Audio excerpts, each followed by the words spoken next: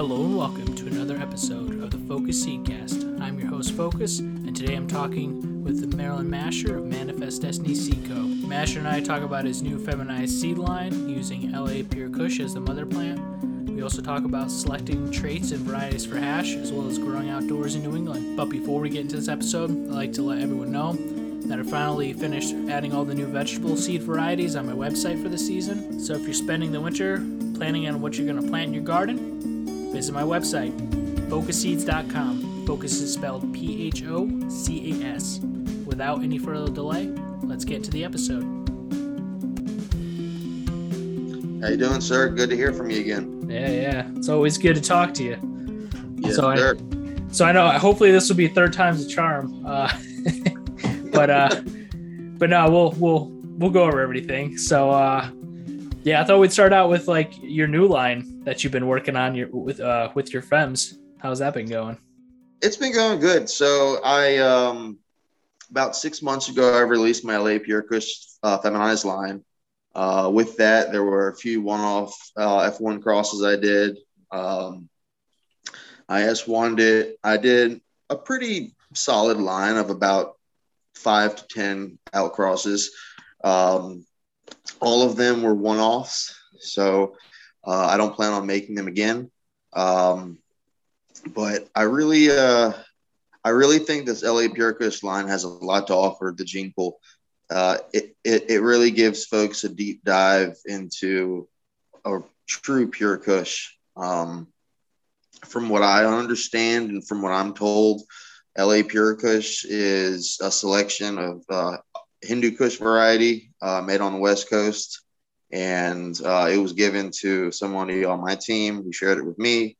And I haven't seen anyone do fem line with it. I've seen folks work with it. I've seen Hazeman work with it. I've seen a couple other older school breeders working with it, but it's not the same as the other Pure Kushes. Each Pure Kush is a little bit different. There are those Pure Kushes that people just keep renaming, but LA Pure Kush is, in my opinion, a little bit standalone from all of those. A true expression of Pure Kush genetics. That's why I really wanted to, reverse her and make some feminized outcrosses with her so that folks can really, get an understanding of what Pure Kush genetics are and what the Kush gene pool has to offer. It's not the same polyhybrids that, you can get, through all of your name brand seed banks. It's a little bit more unique in terms of what I've used to cross it with. Now, I have used a lot of staple elite crosses like GMO, Mac 1. I did test it and I didn't find any mutants in my Mac 1 cross. Just standards like that. I did some lesser known crosses like my Black Cherry Soda Pheno times LA Pure Kush. I did Chem D times LA Pure Kush. Just a lot of, really good elite clone onlys that I felt were deserving of the LA Pure Kush feminized pollen. I really think that those crosses have a lot to offer the community. Again, they are one-offs, so they will not be made again. A few of them, like the Bernie Mac and the Mac 1 crosses, they are sold out. We are running low on supply. You can get them at DC Seed Exchange. They're one of my vendors that probably do the most in sales, especially of my feminized lines. So you can always go to them if you're looking for, what's new as far as my new feminized work. That's my LA Pure Kush line, and I'm sticking to it. Yeah. So you're not doing any of those crosses again? I don't plan on it. The reason being is just because I just want to keep moving on, keep finding new projects to work on. Now,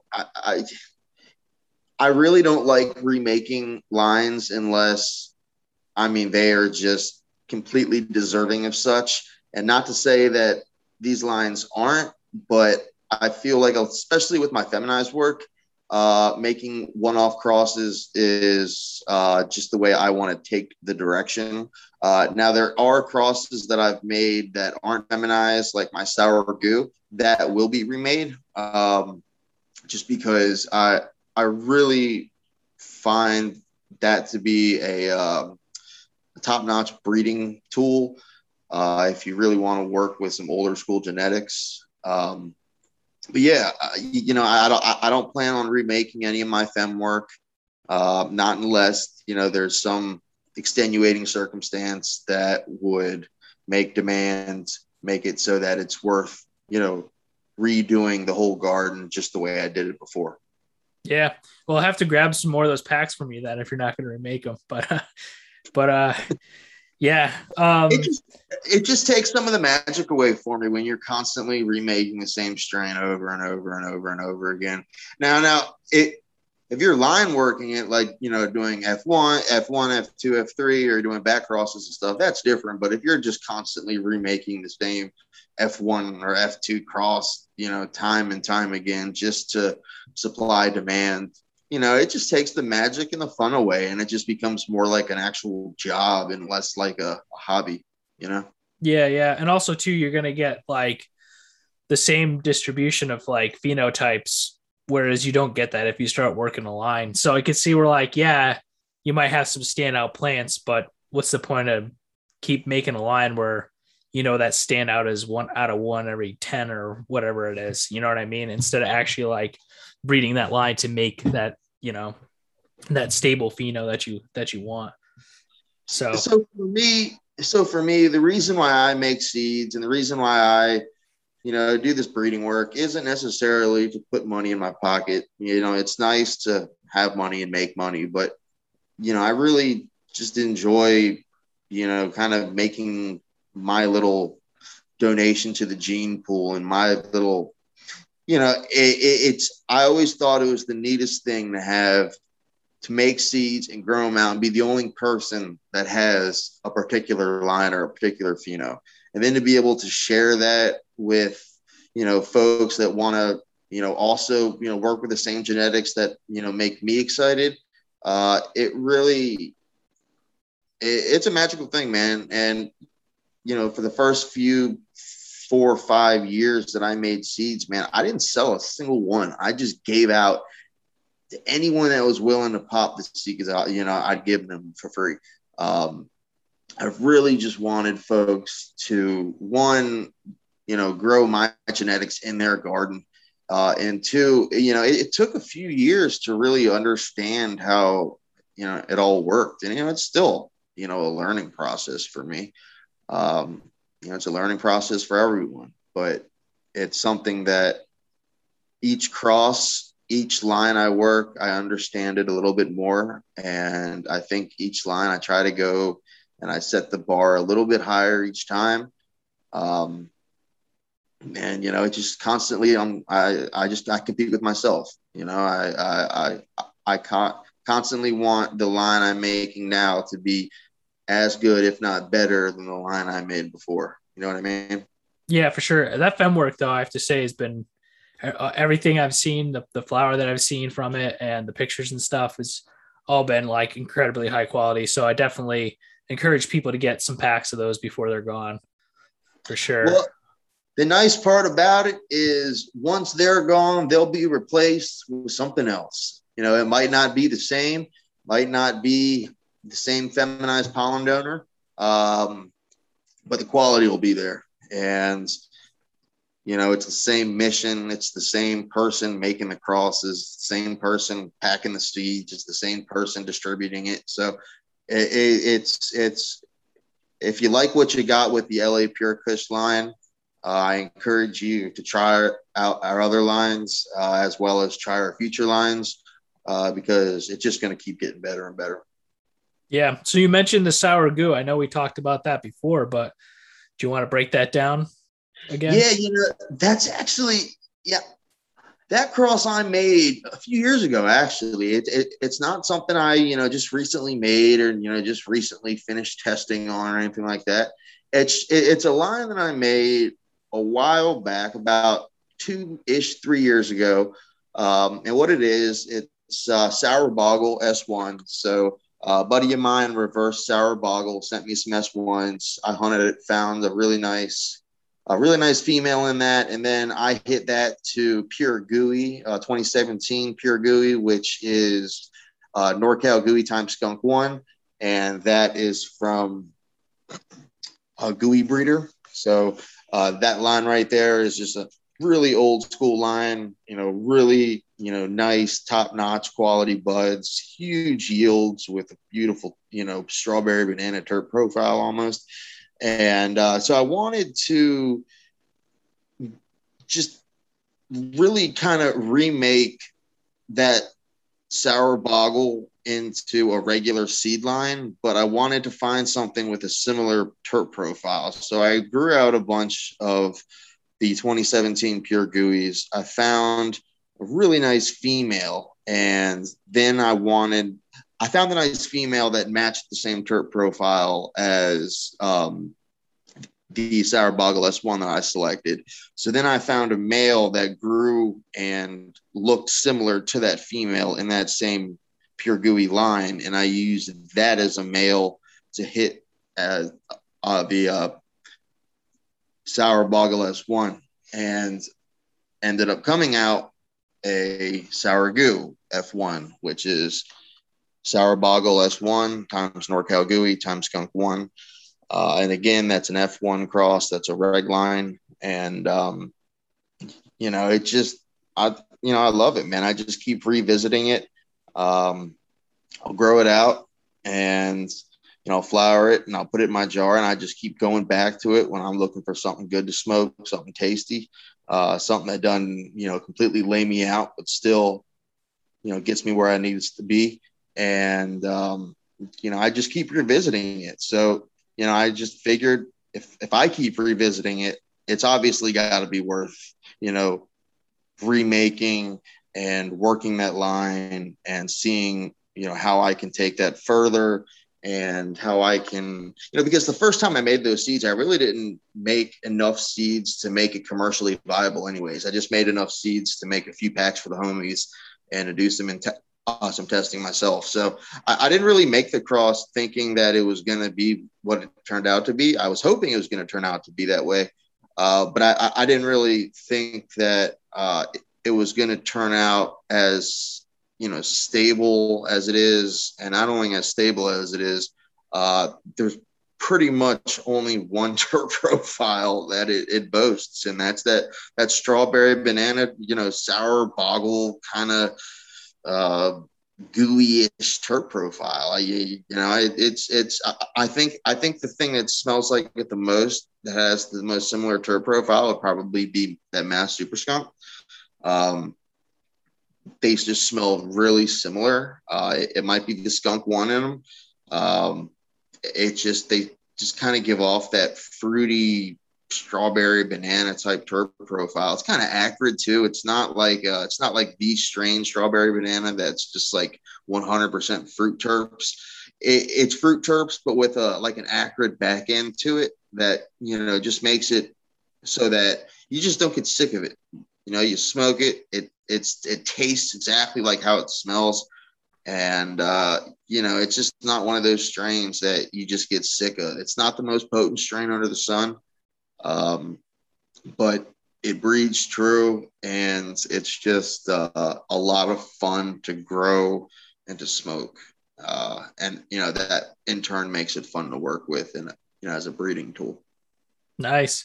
Yeah, I know you gave me a pack of those, so that's on my list. I got a couple packs that are top of the list, so that's definitely going to be one of them. That pack was a pack of one of the original F1s that I made the first time I made that. I've since made those seeds 2 more times. I've made those F1s 2 more times. And I can't make them again, actually, because I lost the Sour Boggle S1.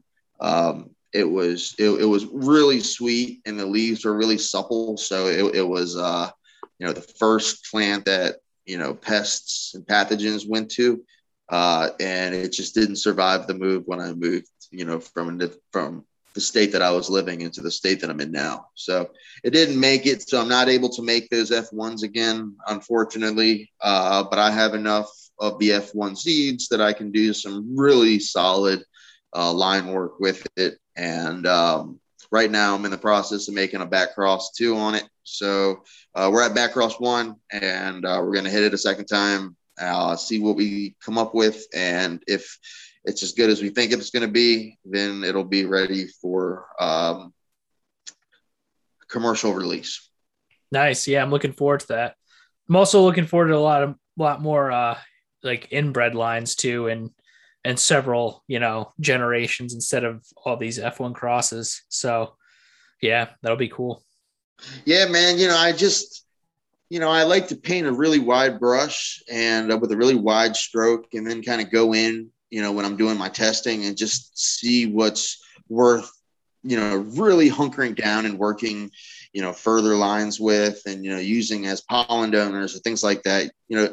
We're being a breeder that not only, breeds fem work, also breeds reg lines. It doesn't, put me in a corner where, I can only work with certain lines or certain genetics. If there's a really nice male, that I want to work with, I'll make a few lines off, and I'll see how he works. If there's a really nice feminized pollen donor, that, really, breeds true and, has great offspring, then I have no problem, working that line as well. I just need to figure out the direction that we want Manifest Destiny Seed Co. to really, take a stronghold and going in. Right now we have about equal footing in both reg and fem lines. And it's really just, the public loves the feminized work. I love some of my fem lines. I love all the fem lines that I make. I love all the lines that I make. But when it comes to what I personally choose to grow out for personal smoke, I just keep on revisiting the reg lines that I make, just because I really find value in a really good, F1, reg line. I find value in the selections that you're able to make from it. I find value in it as a breeding tool. It's just, I just love the shit, man. Yeah. So I thought we'd pivot and talk about hash a little bit. I know your fem line was, I guess, more geared towards flower, if I'm correct. The LA Pure Kush line was geared towards a commercial flower production. However, there were a few lines, individual outcrosses in that particular feminized line that did warrant, decent hash numbers, mainly being the ChemD and the GMO crosses. But fear not, the next project that we're in the middle of working in as we speak is a hash inspired line, a hash forward line that all of the genetics, all of the outcrosses in the line will be hash forward strains made for solventless hash production and extract artists. I don't really want to release too much about what I'm working on right now until it's ready to go. But trust and believe that the feminized pollen donor we are using has won multiple awards for solventless hash production. And it's not a strain that many people, it's not a clone that many people have access to or have had the chance to grab. It's not widely circulated, and it took a number of years for me to be able to acquire the line, or for me to be able to acquire the clone and then get permission to work it into a feminized line. So, sit tight. The future is not too far away, and trust and believe that the next line that Manifest Destiny comes out with on a feminized basis is going to be geared towards hash production. Nice. Yeah. So I thought we'd talk about kind of some of the traits you look for when you're selecting for hash varieties? Yeah, man. So what I look for when I'm selecting for hash varieties, one, it's got to have, the terpene profile that I'm after. If it doesn't have the terpene profile I'm after, it's not worth extracting. If it has a bland, profile, even if it's got really good hash numbers, really good returns, nobody's going to want it. It's not really going to, pop out of that jar like you want it to. Terps are the game changer that really, make, hash genetics, some hash genetics, more valuable than others. It's not just about high yield. It's also about, high quality and, high terps. So what I look for, one, it's got to have, high terps that I personally like. It's also, it's got to have a high density of trichome production. So it's like per square centimeter of actual bud growth on the plant, how many trichomes are in that square centimeter. And then not just that, the quality of the trichomes. I'm looking for trichomes that have a really weak neck. And what I mean by a weak neck is the neck is what kind of connects the glandular head of the trichome to the stalk.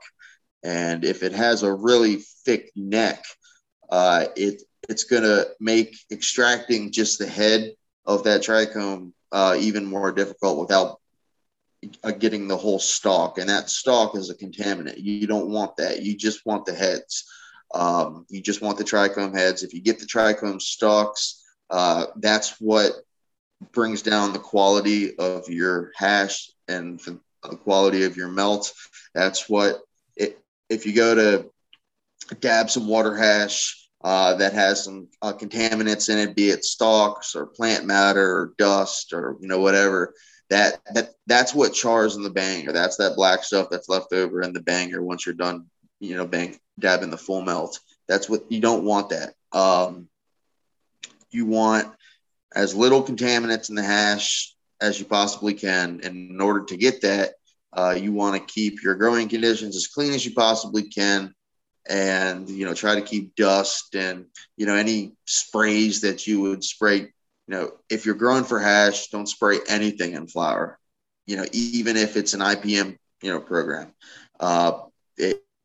Anything that you spray on that bud, anything that you apply to the plants when it's in flower is going to be on it when you go to wash it. So that's why even if you have just a little bit of PM or a little bit of bud rot, what you're doing is you're literally isolating that PM and you're isolating, those pathogens, and then you're extracting them and then you're going to dab them later. It doesn't sound very appealing.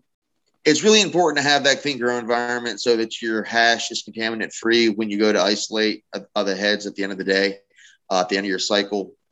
But again, just make sure that you're checking for, weak necks, really thin necks that connect the stalk to the trichome head. That's something that I look for when I'm breeding for hash production lines, hash production outcrosses. Also, I use strains and I use clones that have been proven hash, solventless hash producers. It really makes the playing field, it evens the playing field and makes my selection process a lot easier when the genetics that I'm going to work into hash lines have already, either the process has already been started or it's already a line that, works really well for hash production. And I'm just looking to tweak it and make it my own.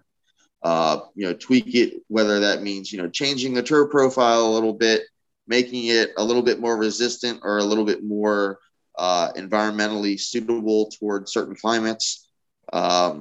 Just because something produces, exactly what you want in your environment doesn't mean that it's going to have those same, production numbers in a different environment. So a good example of that is like the outdoor climate in the Northeast versus like the Southwest.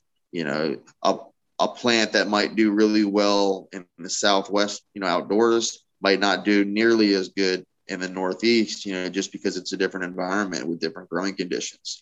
So, that's why I take strains that might already have a proven, record, being hash producers. And then I make them my own by, either hitting them to, strains and clones that I've already selected and made that have what I'm looking for, or something in the middle of that. So again, it's a little bit different per line. Each strain is a little bit different, and I really try to consistently look for the same things to make sure that my end product is as consistent as possible. Nice. Yeah, I know last time too, when we talked about terpenes, we were talking about how like certain profiles like lemon and stuff like that, like the lemon terpene profiles don't wash as well. And Yeah. Yep. Yeah. The terp profile does have, it does play a factor in the overall numbers on how well a strain hashes or not. But, that's what I was mentioning earlier. You can find a line that has a terp profile that you like and kind of work that into a strain that hashes already. A good example of that would be like Lemon Royale from Swamp Boys.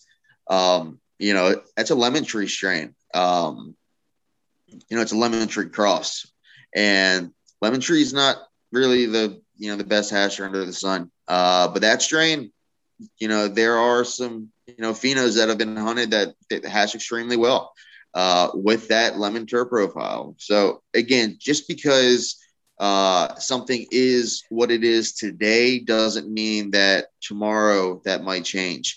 That's why it's so important to, put in the work when it comes to, breeding these lines and not just making F1s. It's not all about just making, F1 outcrosses, making money off them and moving on to the next one. That's why, I do look for, select lines that I make that have something that I believe is extenuating that, I can use to work other lines to make them a little bit more tweaked to what I want them to be like, if that makes sense. Yeah. Yeah. So, which lines do you personally recommend from your own projects for hash?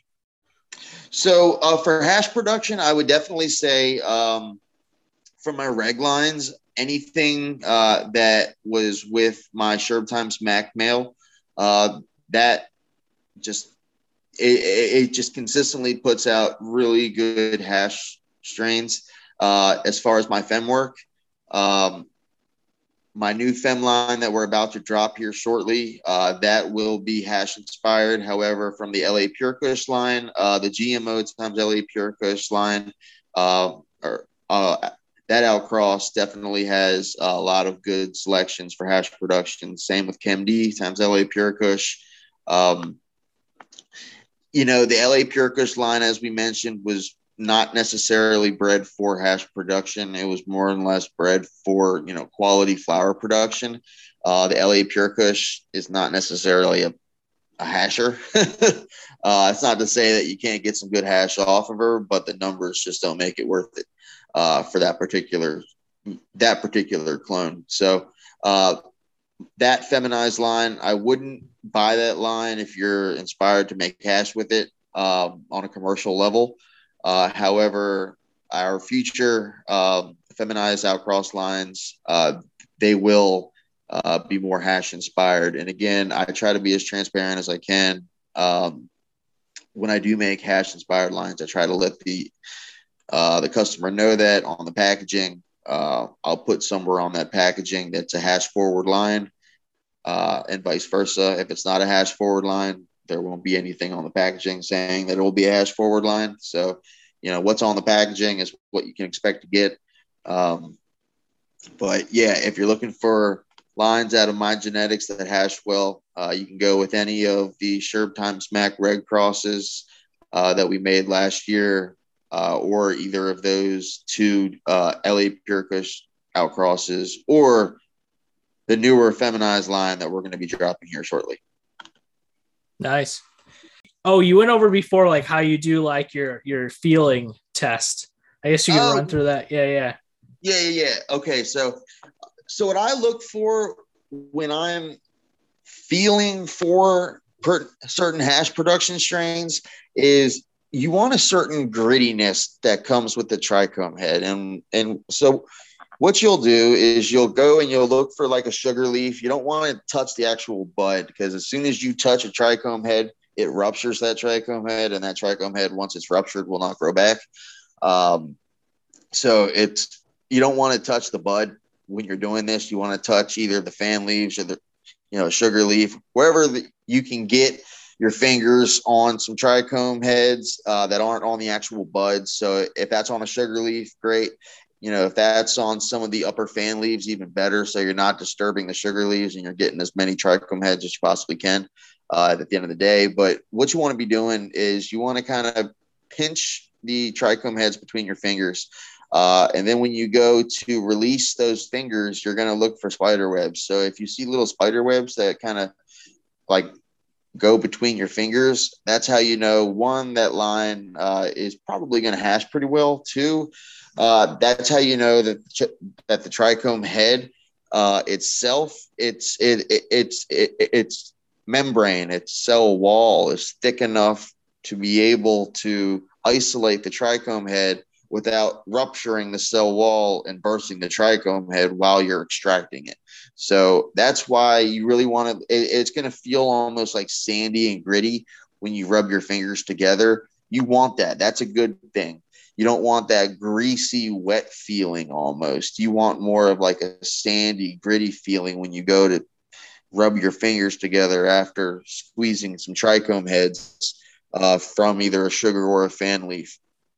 And again, that's how you know that clone, that pheno that you selected will most likely hash well because it's got thick cell walls, a thick cell membrane, and it's got a lot of trichome density on the actual bud. So you're going to get as many trichomes, as many quality trichomes as you possibly can when you go to extract it. If you can extract in a colder environment, that really helps. Keeps the integrity of the cell wall intact. It keeps it, the colder the environment, the easier it is to isolate, trichome heads without having them rupture, without making a greasy mess in your bags that make collecting, the hash at the end of the day extremely difficult. Those greasy strains might be great for flower production, might be great terps, terp monsters. They might just be really good, for pretty much any other application other than solventless hash production.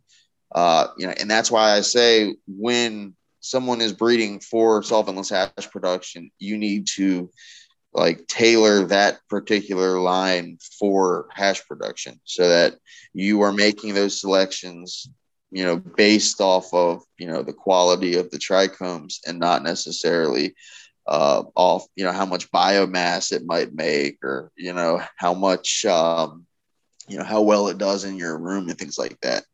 So, again, making selections for hash production is a little bit different. It's the same premise as making selections for flower production. You obviously want to make the best selection as you possibly can. But you're just looking for different traits, Yeah, I was also going to say too, having like a more open flower structure, I've noticed on a lot of hash varieties is usually better than having this real, large, dense flower, because then it's harder. Yeah, and the reason for that is just because there's more exposure to trichome heads. It's easier for those trichomes to get out, and it's easier to isolate them just because they're not, trapped in a bunch of flower and biomass.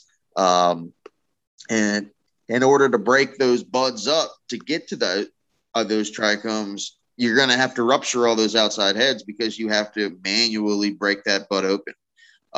So the juice just isn't worth the squeeze on it. And, you're 100% right. A more open bud structure definitely puts out higher numbers when it comes to washing solventless hash production. So, again, that's something else that we look for is how the plant grows. What's its bud structure look like? Is it, really, tight, dense buds, or is it a little bit more open, a little bit more accessible when it comes to the final extraction for water hash. Cool. Yeah. So I think we covered hash pretty well. I wanted to actually, now that I'm thinking about it, bring up your your Afghani line, the black Afghani line. Because I had a buddy of mine grow that outdoors this year and it did excellent. So I was wondering if you're doing any more work with that kind of stuff or focusing on outdoor selections for stuff that grows outdoors well. Yes, I am. And I really figured out that I need to put more stock into my outdoor flower production and in turn outdoor, hash production, because, a lot of what I grow outdoors is what I end up washing for hash as well as my indoor. But yeah, man. So where I moved to is a coastal region in the Northeast, and it's humidity is just off the chain here. It's just it makes growing outdoors extremely difficult.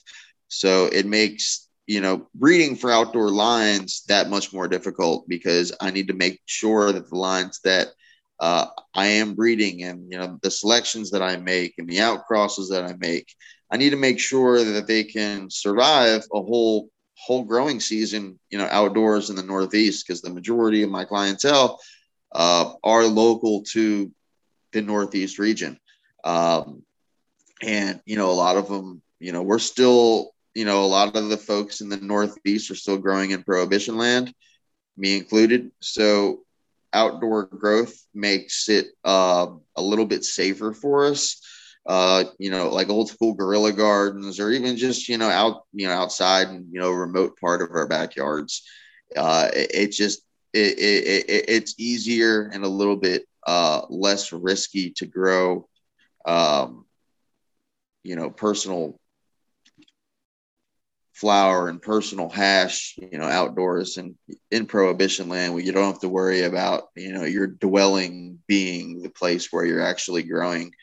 My concern has always been is, if I had like a health emergency and I had to call 911 to come, I'm having a heart attack, God forbid, if I can't crawl out of my house under my own power, I'm going to wake up in a hospital bed, handcuffed to it. So it definitely, I understand why folks, put a lot more stock into outdoor growth, especially in the Northeast. And, the Northeast being, where it's at, geographically, lines need to be, extremely mold resistant, extremely PM resistant. And not only that, but also be able to finish before the Northeast winter comes. So I try to go in line more towards like the Afghani and,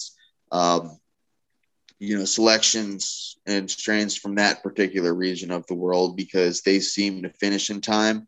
They might not be as mold and PM resistant as we would like, but that's why we use them as starting, like starting blocks, and then we'll work in some more narrow leaf genetics into that Afghani. So, or that, what that Kush line, or, whatever starting blocks we're working with, we need to make sure that one, it can finish in time before the winter, comes in, and that, everything dies, with a frost.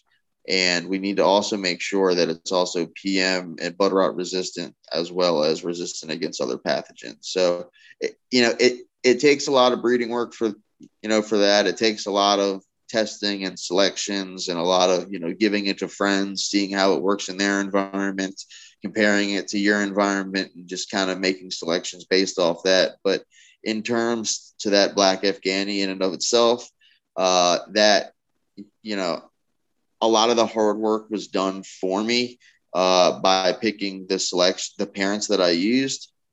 Black Dog, Blackberry Diesel OG, made by BioVortex, released by Humboldt Seeds. That was, was bred for the outdoors. It was bred for high quality flower production in an outdoor environment. So I wanted to use that as my mother stock to be able to kind of have a lot of the work done for me. And then I wanted to find and pair it with a fast finishing Afghani that also, was bred for outdoor flower production. So I found a really nice Duck Web IBL selection.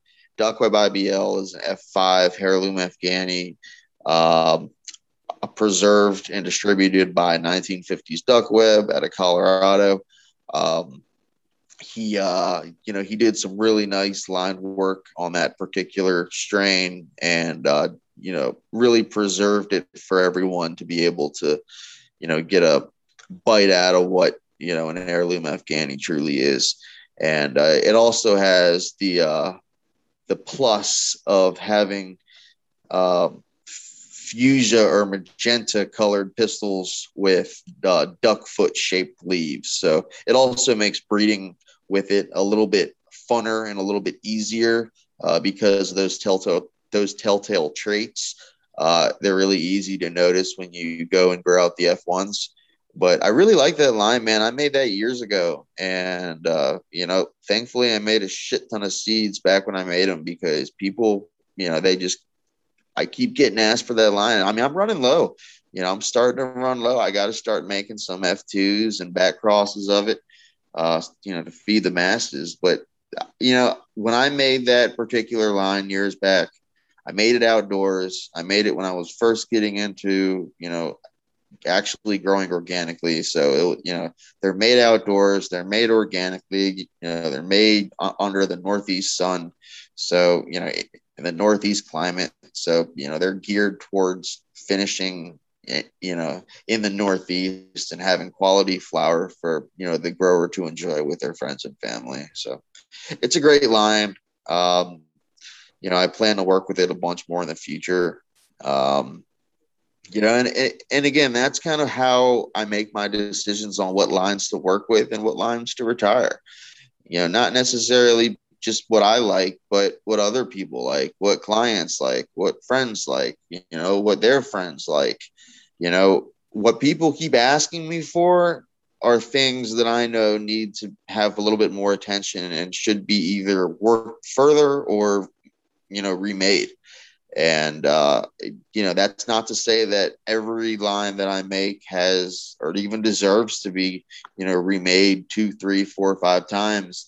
But that's not to say that there aren't a few outcrosses that do hold that, that recognition and does, deserve to be, made for, on a production, on a commercial production level and not just, enough seeds to,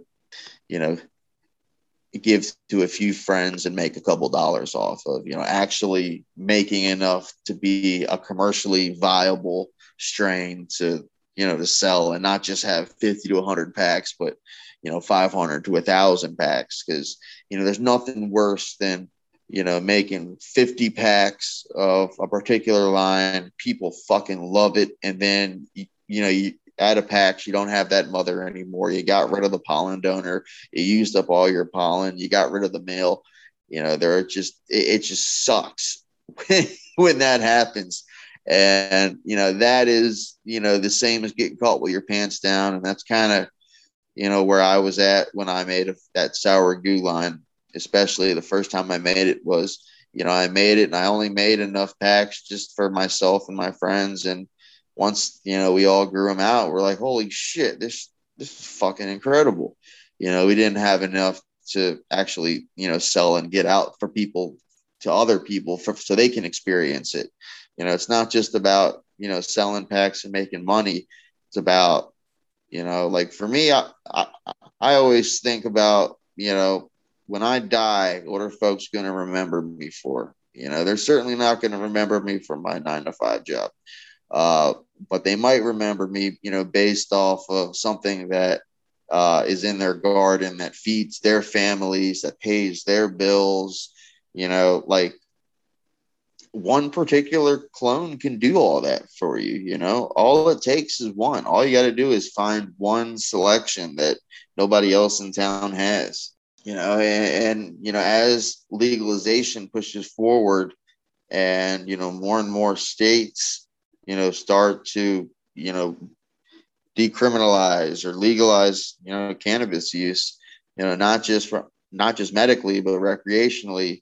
It's going to really open the door to, folks that might not have had the opportunity to, grow cannabis because, they thought the risk was too high, or they weren't in an environment where they felt they were able to grow it, or they didn't have anywhere for them to be able to, safely get an education on how to grow it. They didn't know, it's not as simple as just growing tomatoes. I mean, there's a lot that goes into growing, good medicinal cannabis that you can smoke and that's clean. There's a lot that goes into it. It's not the same as, your grandma, growing basil or some shit. It's a little bit more time consuming as far as, having all of your boxes checked. And, but as legalization pushes forward, more and more people are going to feel comfortable growing. And the more people that feel comfortable taking that plunge to start growing, the more people that are going to be buying genetics, that are going to be looking for what suits them and what they like. So it's just going to get more and more and more prevalent and widespread. And the wave is just getting higher and higher and higher and higher. And I look forward to riding it, man. It's been a hell of a ride. I look forward to seeing what the future has in store, not just for Manifest Destiny Seed Co., but for all my friends. And, it's not just a me thing, like when I think of, the cannabis community, I think of all my personal friends that I wouldn't have made had I not been a part of the community. I look forward to folks that aren't a part of the community becoming a part of the community and seeing what we have to offer. There's a lot in store, not just for, cannabis in and of itself, not just for Manifest Destiny Seed Co., but, there's a lot in store for, where, hash production's going. We're just at the beginning stage of a lot of this. 10 years ago, if you were to ask me 10 years ago, if you were to ask anyone 10 years ago, if they thought we'd be where we're at now, where we're at when we're actually there, nobody would have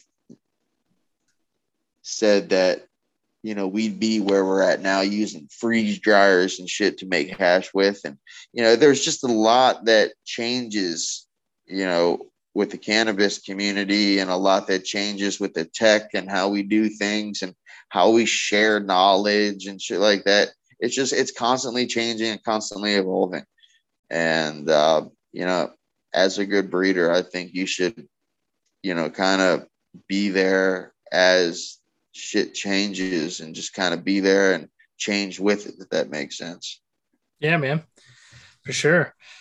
And yeah, it was especially hard for growers in the Northeast this year, myself included. Man, the rain was like relentless. Pretty much rained at least one day a week. Some days we had like 3 or 4 days of rain. So my outdoor photos did not do that great this year, but that's why I've been growing autos. So I'm doubling down on my autos. I'll tell you, I live, so close to the ocean you can hear it. And so it rains here a solid 3-4 days a week. I mean, in the summertime, it is really. Now it's not all day. It's only for, a couple of minutes here, a couple of minutes there, but it's a daily occurrence. And a lot of my crops got wiped out because of it, but the majority of my LA Pure Kush crops did perfectly well, perfectly fine. They finished in time. I got a couple of them finishing up now, but they finished in time. They didn't get any pathogens, and they didn't, rot up on me like I thought they would have. And that line, that LA Pure Kush line, does remarkably well in the Northeast environment. Yeah, I'm surprised. Yeah, I had a ton of problems with PM and botrytis. So, like I said, my autos didn't have any, no powdery mildew at all. Had a little bit of botrytis, but was not bad at all. But my photos, man, it was rough. I had a couple standout plants. I actually wish I took cuts of, which I didn't. I grew out like 6 or 8 plants from of the Alien Girl I got from High Ground Ganja. But yeah, I had like one of those that was like perfect, and then the rest got PM, which if people don't know either, I talked about this a little bit before on the last podcast, was powdery mildew strains are different between the East and the West Coast. So if you got a variety that grows real well out on the West Coast and you bring it over on this side of the US, it's got totally different PM strains. So I've had some stuff where like people on the West Coast grow it out, it's perfect, grow it here, and it's like a PM magnet. So it's good to have. I did not know that. Yeah. So it's good to have like stuff that's been grown and tested here and adapted for this environment for sure. No, absolutely right, man. And again, that's why, I'm so adamant about when I say a particular strain, is suitable for growing outdoors in the Northeast. I'm not just saying because, it did well once or twice. It's because time and time again, I've heard, I've seen and I've heard people that have been able to grow it, in Virginia, Maine, Vermont, all up and down the Northeast. They've been able to successfully, get a solid crop in, before, of the big freeze, and without having, it riddled with PM and, bud rot and whatnot. Yeah. Well, is there anything else you want to talk about? I feel like we finally hit everything and got a good long conversation in. Yeah.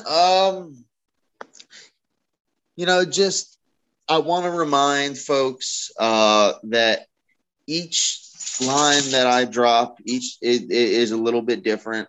There are lines that are more hash inspired. There are lines that are more flower inspired. There are lines that are, more inspired for, indoor, hash production, indoor flower production, outdoor flower production, outdoor hash production. There's just so many variables that I really try to appease as many folks as I can by, painting with a wide brush.